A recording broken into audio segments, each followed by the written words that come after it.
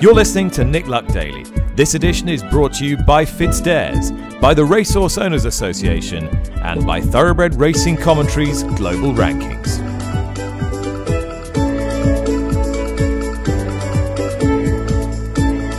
Good morning, welcome to the show. It's a little overcast here in TW11 today, but very pleasant and very warm as we continue to push forward to the weekend, to the Irish Derby, the Northumberland Plate, and continue to digest the fallout from Royal Ascot. With an eye on what's coming up, you'll be hearing from Jessica Harrington at her press morning earlier today, talking about Spreewell as he aims to get the better of his Epsom conqueror Auguste Rodin in Sunday's Irish Derby. We'll be hearing from Monmouthshire trainer Deborah Faulkner, who bought a horse from John Gosden's stable for just $6,000, and the horse is now third favourite for the massive payday handicap, the Northumberland Plate at Newcastle, this Saturday.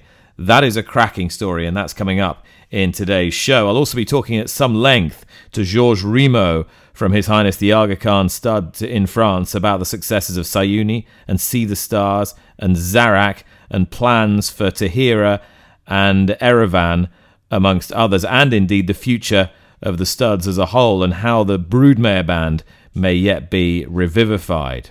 But news today concerns the man who was in the spotlight for most of last week, Frankie Dettori. Now, you'll be familiar with his existing suspension for careless riding that we spoke about quite a bit on last week's podcast. He's appealing that, and if he gets that ban reduced and recategorised and gets the ban reduced to as few as 4 days from its initial 9-day starting point, then he could yet ride Emily Upjohn in the Coral Eclipse. That, of course, is all up in the air. What is likely to happen today is that Dettori will be found in breach of the whip rules for going one over the permitted level of 6 in the Queen Anne Stakes aboard in Spiral, and that will mean an 8-day suspension will kick in, and that will kick in on Tuesday the 11th of July. His existing ban, if it lasts all 9 days, is set to end on the 12th of July, so therefore Dettori's second ban would have to start on the 13th. Either which way, he would be ruled out of Newmarket's July Festival, which would be a particularly significant blow, given that the July Cup is the one remaining Group 1 race in the calendar that he is yet to win, and he's been targeting it for some time. There has been some speculation as to whether the stewards referred him on the day of the offence or it needed to be pointed out to them. Lee Mottershead is with me, senior writer from the Racing Post. Frankie Dettori could well, indeed I'd say it's likely, that he misses the July Festival, including the July Cup, Lee. I can just about do words, Nick. Numbers generally fail me. I suspect I will be listening to the pod later on and replaying that section 2 or 3 times just so it sticks in my head. But the overall thrust of your point is clear. And I think if you look at a replay of the Queen Anne Stakes, it is pretty clear, it seems to me, that Frankie does hit the horse on 7 occasions. Interestingly, his fellow rider and now PGA board member Neil Callan highlighted this himself on Saturday in a tweet that said, "Double standards, what's going on here? I got suspended after a race last week with no evidence on the balance of probabilities," linking to a video of the Queen Anne Stakes finish. Now, I think at that point, Neil plainly couldn't understand how John Velasquez had been banned for a ride at Royal Ascot on Wednesday when Frankie hadn't been banned for his ride in a race on the Tuesday. But Nick, as you've unearthed this morning, speaking to the BHA, that is because John Velasquez is an international rider. Yes, that's correct. So there was a feeling that John Velasquez had been banned, and for some reason Dettori hadn't. The facts are that the reason that Velasquez's ban was released was because he was an international rider and it had to be dealt with expeditiously. The reasons for that I don't know, but that is the reason that ban was released. Clearly, there's been a lot of conjecture as to whether the BHA had noticed Frankie Dettori's alleged offence in the first place. But that's slightly neither here nor there, Lee, because if you appear on the list on the Tuesday, you appear on the list on the Tuesday.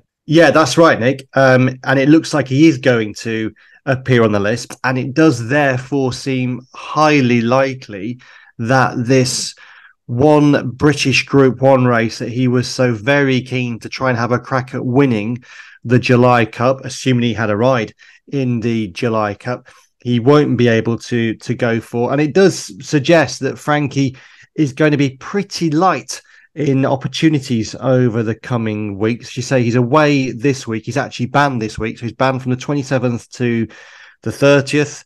He can't ride on Saturday when one might have expected him to be at Newmarket. And you say, Nick, at the moment, as things stand, pending the appeal, he's banned from the 4th to the 12th, so for 9 days. And then if that doesn't get knocked back, in all likelihood, there'll be another 8 days on top of that. So a significant chunk of July. So Frankie looks set to, in theory, I guess, return for meetings like the King George and Glorious Goodwood after a midsummer break.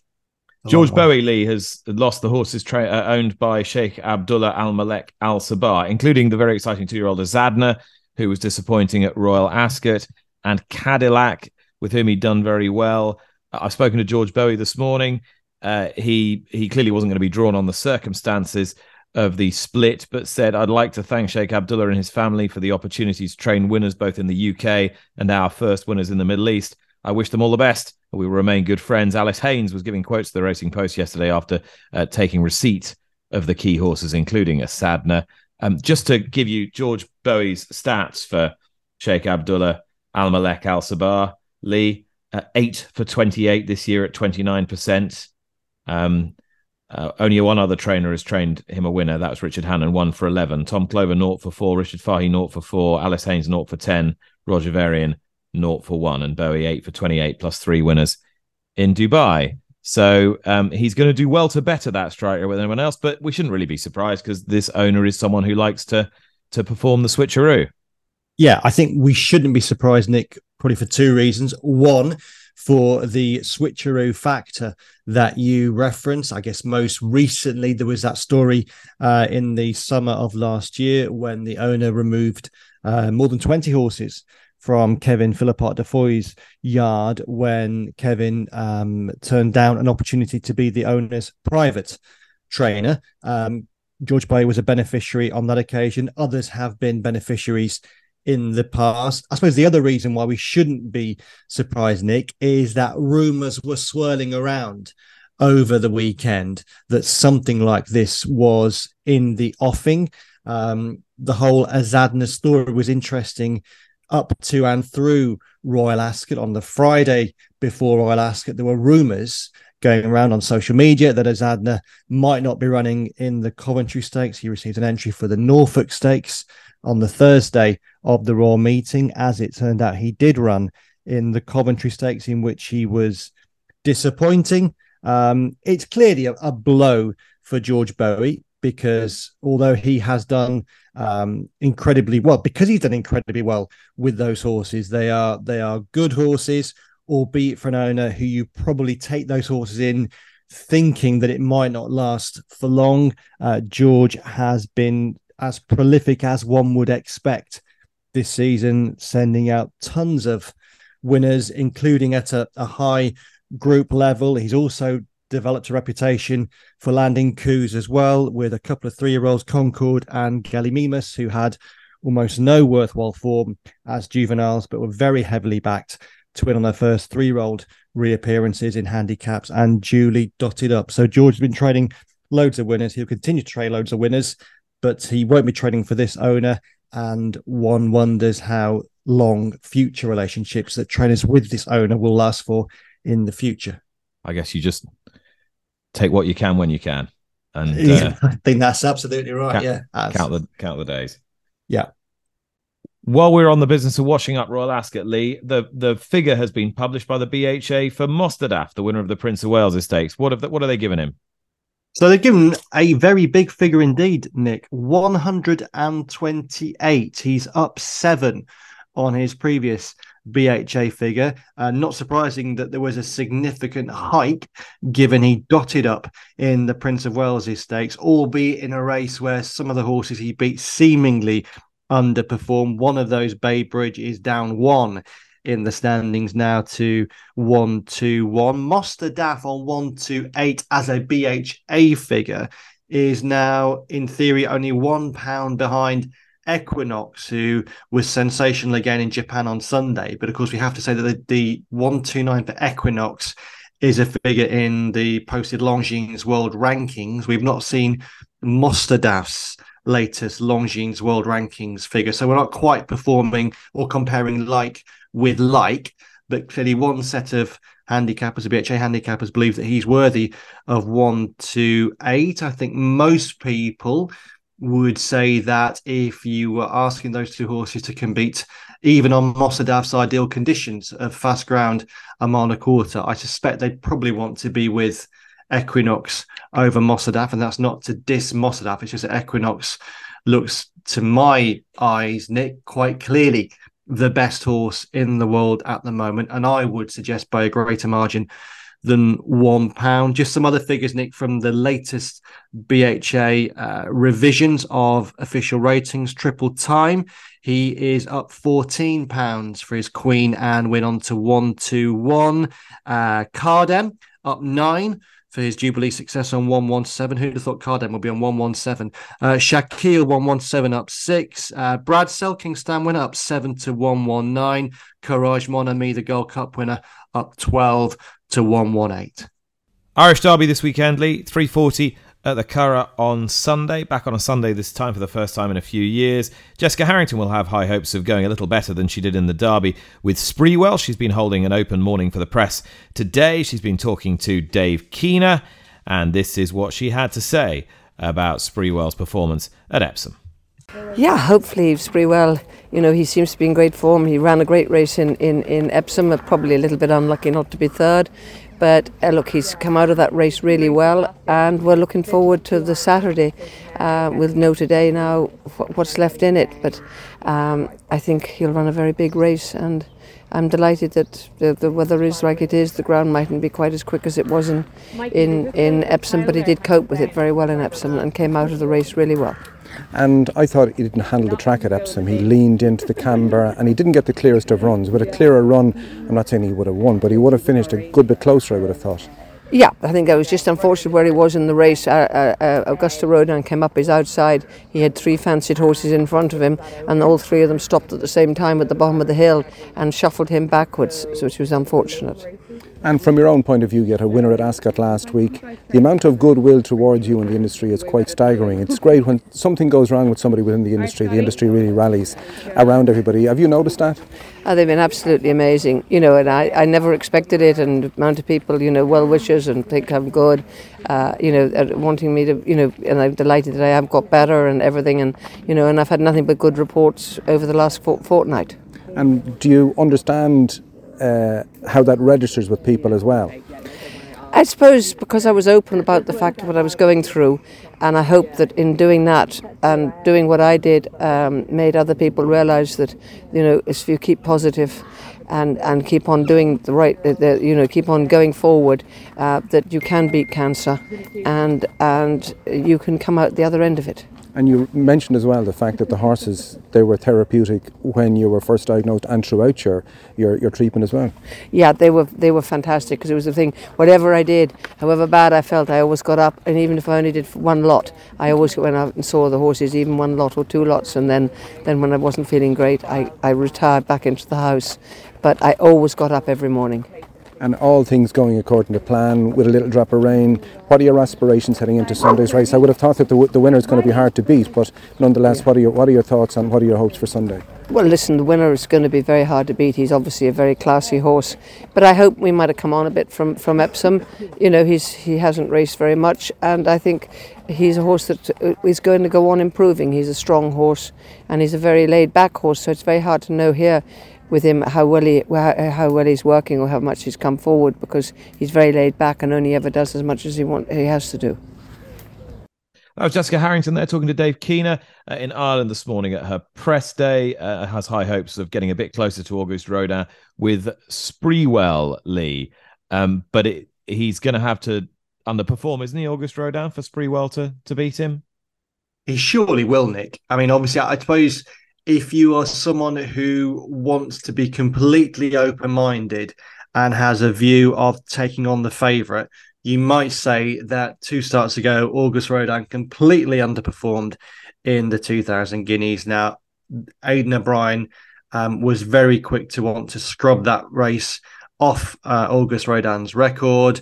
He mounted very fair reasons why the horse had underperformed there, and he then went and won the Derby. So in all probability, August Rodin will run to a similar level to he did at Epsom and win the Irish Derby. And I wouldn't want to be taking him on Saturday. If you did want to take him on, you might be looking at Newmarket as a potential reason for doing so. But in all probability, he should win. And I think it also has to be said, Nick, that unless we see some surprises in terms of the likely runners, it's maybe not going to be the most inspiring Irish Derby we've ever seen. I'm sure the Curragh would have loved to have seen King of Steel going for the Irish Derby and not the King of the Seven Stakes on Friday at Ascot. Interesting there that Connections laid out this plan of going King of the Seven Stakes onto the Grand Prix de Paris, a race whose status arguably is rising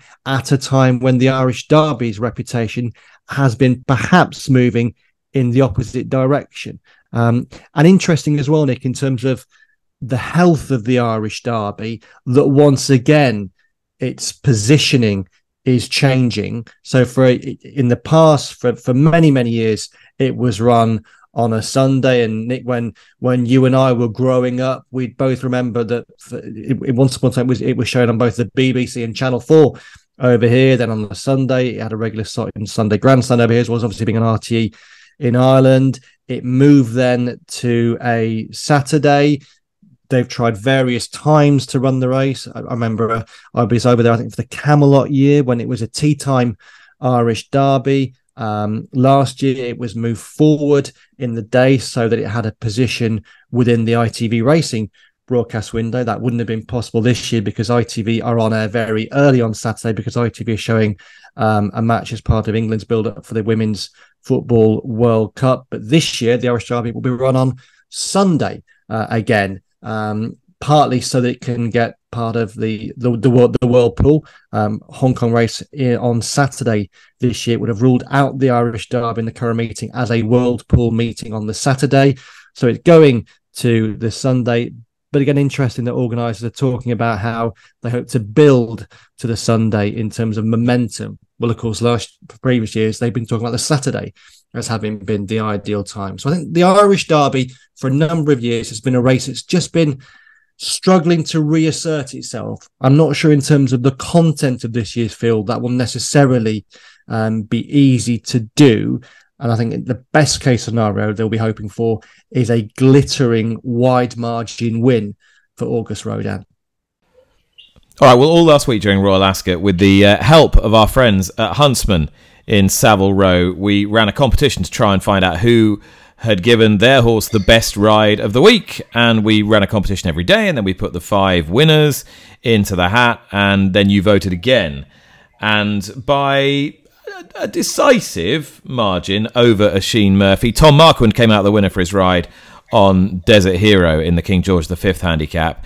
And as part of that, Tom, thanks to our friends at Huntsman, gets a brand new, fully tailored bespoke suit, and we're giving £500 to a charity of his choice. So I'm hoping, Tom, this is one of the more pleasant phone calls I've had to make to you.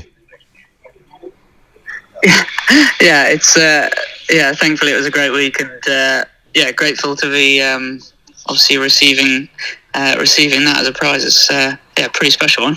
It'd be unfair to not give Desert Hero the credit for it because he had to get really scrappy in the end, and it was a tough performance, and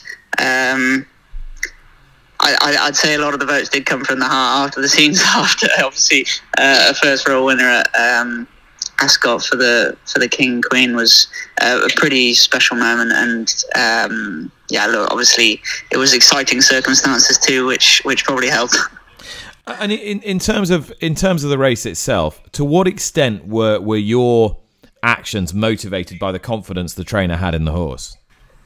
Yeah, without a doubt. I mean, look, William is absolutely great in the fact that whenever you walk into the paddock on any of these big days, there's no, there's no tying down. It's a case of find a rhythm and do whatever you think's right. And I mean, going out as a jockey knowing that, say for example, if Desert Hero hadn't have won and I sat that far back and say he didn't quite get there, I know that I can come back in and sort of I won't be getting it in the neck because he'll have faith that I did it for what I thought was the right reason at the time. And look, horse racing is a game of opinions and quick decisions, and sometimes ultimately you're not going to make the right ones. But look, thankfully it worked out and it was all fantastic and just brilliant for William Morin and the Somerville Lodge team. Yeah, but he's recorded a massive time figure as well, Desert Hero. Do you think that's indicative not only of a race clearly run at a very searching gallop, but you finished off strongly, of his being a really good horse, of being a proper group horse? Yeah, look, he's certainly shaped in that way, and that run would certainly point him in that direction. I think, as you say, circumstances probably allowed that just because of the hard gallop they went and where we were positioned. But I mean, he ran a massive race in the London Gold Cup over a mile and a quarter on his first run of the year when I was probably the one that messed it up by going too slow in front, just being conscious of the fact that it was his first run of the year. So, look, he's got that profile that he's certainly facing up to bigger and better things now. And look, he's an extremely exciting horse for the season ahead now that he's shown himself so effective at a mile and a half. And he obviously wasn't your only winner on the day. Waipiro as well was very good, I thought, in the Hampton Court. Where do you see him plying his trade for the rest of the campaign? Look, I mean, he was mightily impressive, and I think it was really nice for Ed and the Sue family to see him bounce back at a mile and a quarter, because after the Derby, you naturally have that. It's a disappointment. You go into the Derby hoping you're going to run a massive race and go well, and he ran a very creditable race, but ultimately just didn't stay a mile and a half, and there's that bit of dejection about it all, and sort of go, oh God, hopefully they bounce back. And Ed was bold in sort of bringing him back for Royal Ascot because it's a fast turnaround. But look, I think the mile and a quarter is where he's at. He showed an exceptional turn of foot, and there's lots of nice options for him throughout the year now, and hopefully he can now go on and prove himself at the top level. And for you, obviously, I've told you your prize, but you get to nominate a chosen charity for £500 as well. Who's it going to? Yeah, I've spoken to Holly, and we thought it'd be really nice to donate to the British Heart Foundation. Her dad actually had a heart attack just before the Derby meeting, and he's doing really well now and fixing up. So we thought it was a fitting time to probably make that donation to them. Okay, well, we wish all our best to Mark and hope he makes a very speedy recovery. And thanks so much. That's a lovely idea. And enjoy the suit. Thank you very much. Cheers. Thanks. Well, Tom likely to be on a very strongly fancied market leader in the Northumberland Plate. One of his main market rivals is set to be Golden Rules, who was very impressive for his new stable at Kempton last time, was with the Gosdens, now with Monmouthshire-based trainer Deborah Faulkner, who joins me on the line now. Deborah, are all systems go for Saturday? Hopefully, we're all up and ready to go, yeah. And so just tell me a little bit about how you came by the horse, why you bought him, what the story behind him is. Well, the story behind him, my son marked him out as a potential to look at the sales, and then thought he would probably make too much money. But he actually bought him for a reasonable amount. And we brought him home and give him a bit of time off, and spent a lot of time with him swimming and settling him down, and sort of slowly, very slowly, as you can see by the amount of time he had off, brought him back to race. He's a horse a bit like last weekend's Gold Cup hero, who's bred by Anthony Oppenheimer from a wonderful family, actually family of the Irish Oaks winner Chiquita and an old Fittock stud family back in the day as well. So he's got the breeding. As you say, you picked him up for just $6,000 in October 2021.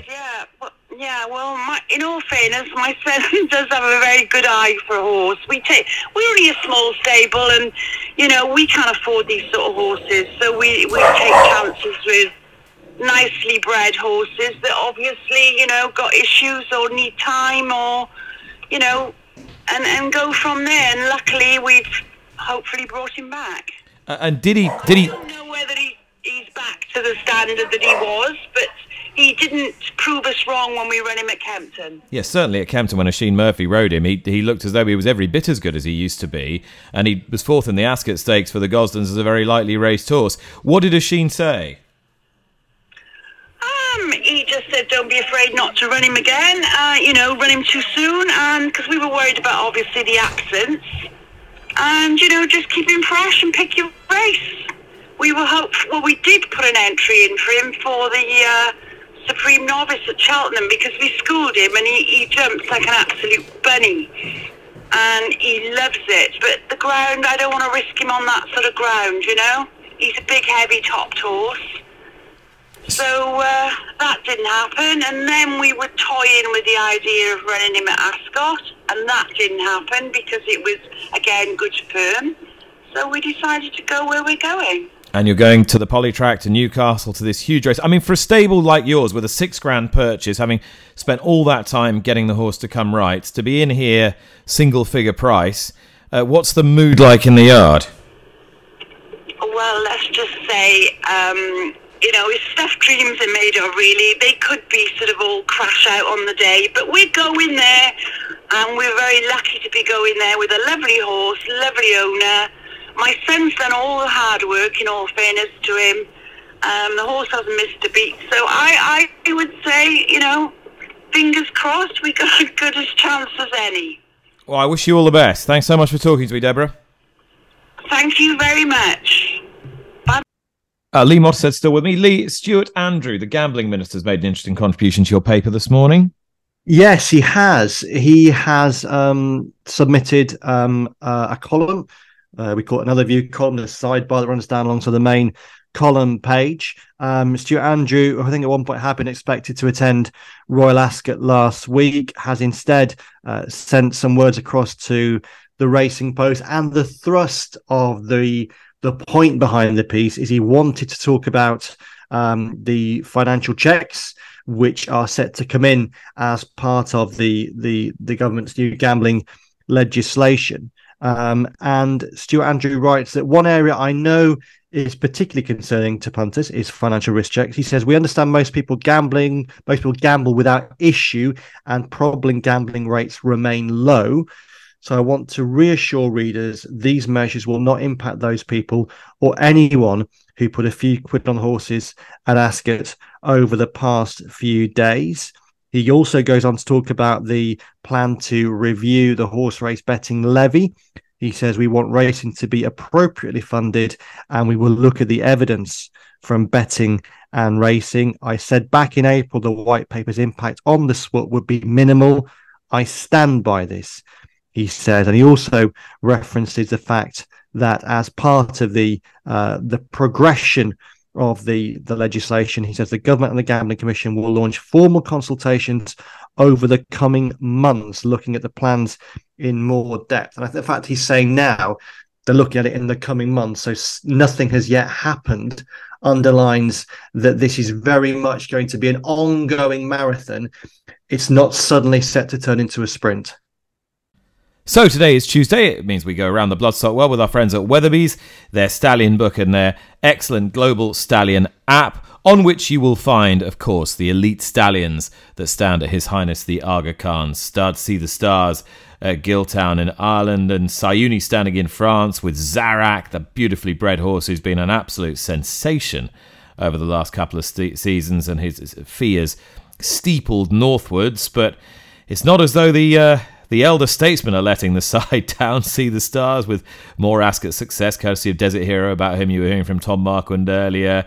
and Sayuni, well, what a week it was for him. Witch Hunter, but Paddington, of course, in the St James's Palace, and Tahira in His Highness the Aga Khan's own colours. Georges Rimo from the Aga Khan stud is my guest today and can bask in the glory of all that, and indeed look forward to what is going to happen in the future for this extremely esteemed outfit. Georges, let's start first of all by talking about Tahira and the compliment that she paid to Sayuni and Sayuni's place in the stallion firmament now.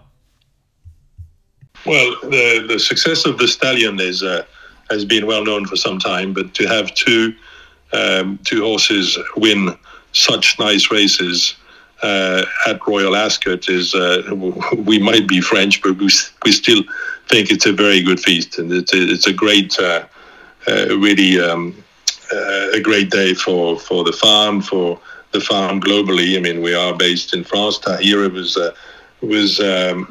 raised in Ireland. It was great for the Irish farm. And I think everybody joined in and was very, very pleased. What do you think it is that has made him such a good stallion? Look, I don't know if we all knew that. I guess we would keep making them, but I think it is.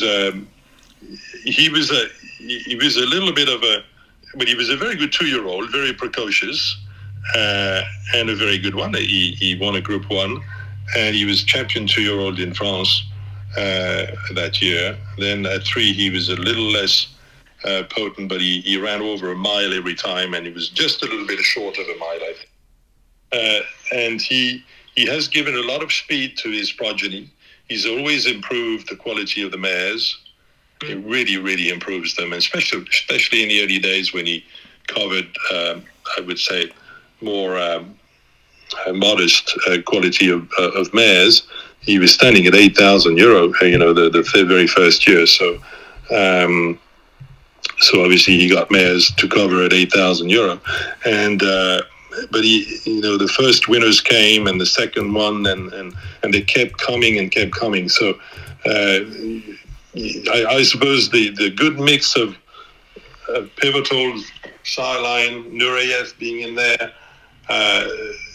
Nureyev has always been a great horse, and I've always liked his progeny, and also it doesn't mean that horse was going to be any good, but it just turned out to look. It's worked really well, and it's getting increasingly better with his better books now, and I wonder what's going to happen now with the books covering mares at a value of 150,000 this year. And we covered some really, really nice mares. You mentioned Evedya, who'd won the Coronation Stakes some years ago, 8 years before Tahira did, and her son Erevan wasn't a runner in the Queen Anne. He was third favourite for that going into it. Jean-Claude Rouget's saying he's taking the horse down a different route. Are you looking toward the Jacques Le Marois with him? Yeah, that would be his objective for the summer in August. We might run him in the Musidor in Group 3 before that in July, and then go on to the Jacques Le Marois. I think there was a little bit of a question mark on the ground. We felt because Royal Ascot can be quite fast. Unfortunately, it rained just before, I believe, on the Monday night or so. So that was just.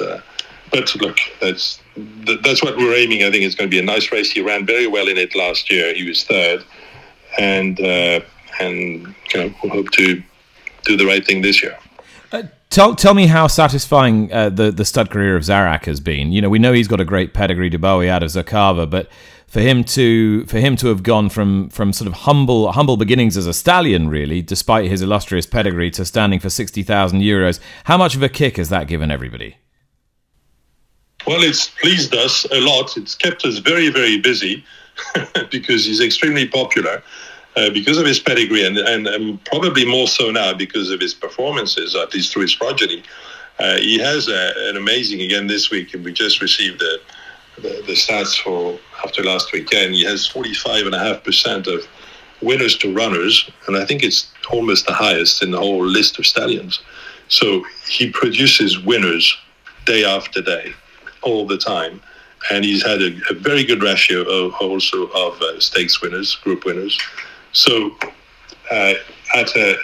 he was at I wouldn't say a reduced rate, but he was at €12,000 to start. We had to put him up to 25 quickly, just to keep the number of mares down to some reasonable figure. And then this year we had to put him up again because he was otherwise he would cover 300 mares. So I don't know what will happen with him, but he is extremely popular. He produces lovely looking horses, very good looking, very classy. He's more of a mile and a half horse, but has a killer of an acceleration. And I think, as I've said to some of your colleagues, I suppose that because we're also marketing these horses for South Hemisphere these days, and this is a horse they need to watch, because I think things now are going to change with him, because, well, only going to not necessarily change, but get better, because he's covering also a much better quality of mares. And I think that's going to be, the next crops are going to be very interesting to watch.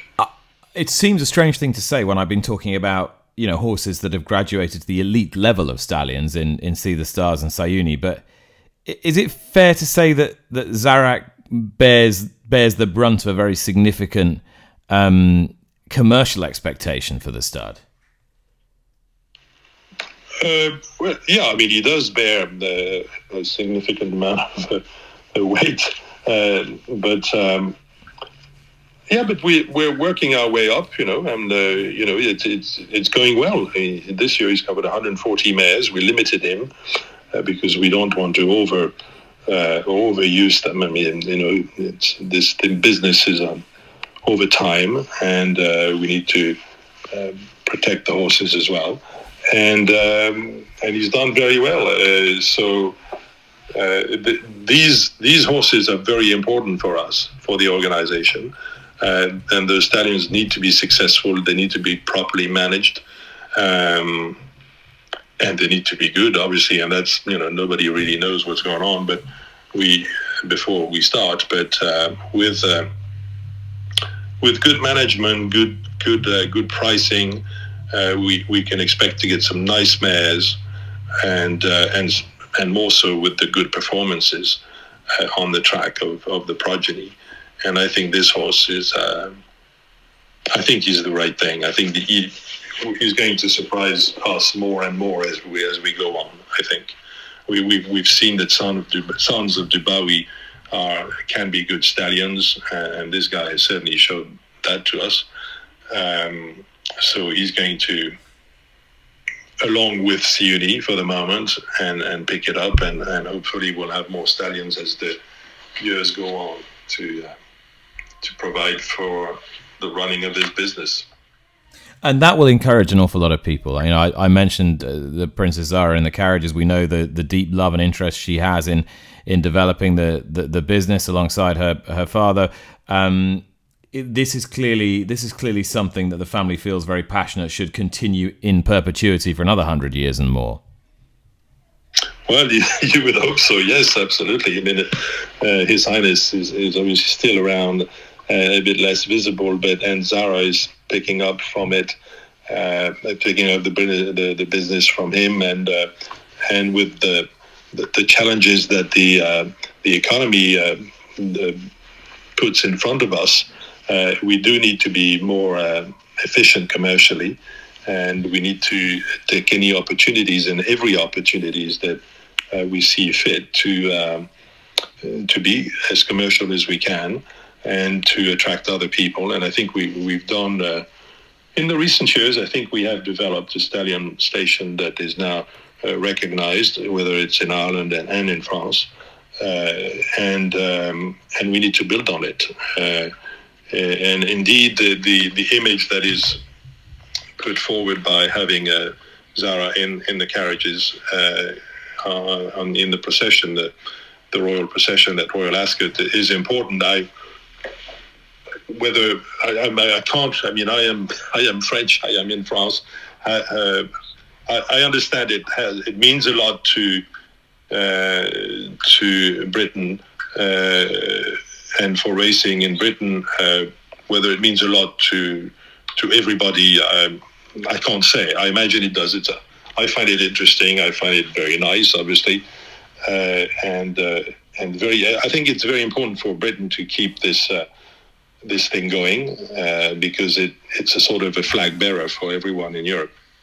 And as far as I was going to say, as far as the broodmare band is concerned, I guess, if you're bringing on new stallions, you're bringing on younger stallions, you want to be more commercial. It's also important that you support them, and you've got this wonderful full broodmare band. But how important is it also that you freshen and you revivify and you expand your broodmares so that you're always introducing some new blood from time to time to try and push those stallions on? That's an interesting question. This is obviously something that is on the table for us to discuss as the years in front of us now. We have been in the past, or His Highness has been in the past used to buy entire breeding operations, and this is how we have renewed over the years the broodmare band progressively. Most recently was the Lagardère operation, which has provided Siuni, nonetheless, and a few other very nice horses. Yes, we'll have to see how that goes. Does it go through the purchase of individual mares here and there, or simply by using shrewdly the right sire lines to alter the families to some degree, if that is what we wish to do.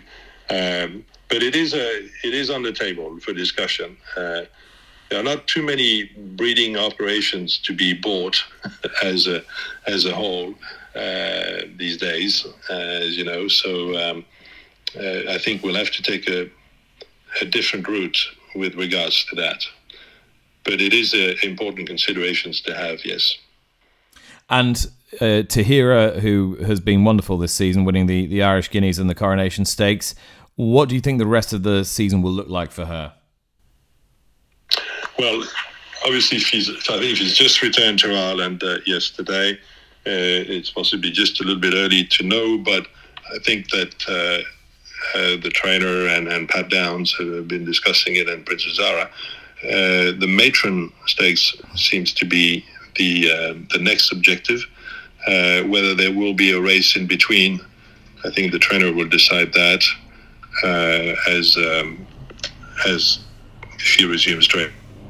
She's going to take a short break for a couple of weeks, and then she will start training again, and then decisions will really be made at that time. All right, that was George Remo. Lee Mottershead still with me. Lee, just news dropping as I'm speaking that Artorius has been retired after his fourth placed effort in the Queen Elizabeth II Jubilee Stakes. Saw him a couple of times at Ascot, ran well both times. Yeah, ran well in the July Cup as well. I was an Artorius backer on Saturday. Nick, got to be honest, I thought he ran better than he did. He ran a typical sort of Artorius race, best work late. He was a highly effective Group 1 performer. Certainly not an outstanding Australian sprinter, but a very good one who will no doubt be popular at stud. All right, Lee, have you got a tip for me for today? I have. I am going to Newbury this evening, Nick, for the 7:15 race, the Donington Grove Vets Handicap. The familiar colours, those that were registered to the late Henry Ponsonby, will be carried by Noble Masquerade, ridden by William Buick, trained by Eve Johnson-Horton, a horse who loves very fast ground, hasn't had many opportunities to race on that ground recently. On 2 starts ago at Windsor, he did, and he ran a big race. He's been dropping down the weights. I think he's overpriced, and I'm therefore tipping Noble Masquerade in the 7:15 at Newbury. All right, Lee, thanks so much. Thank you very much for listening. That was Tuesday, June the 27th. We will see you again tomorrow. Bye-bye.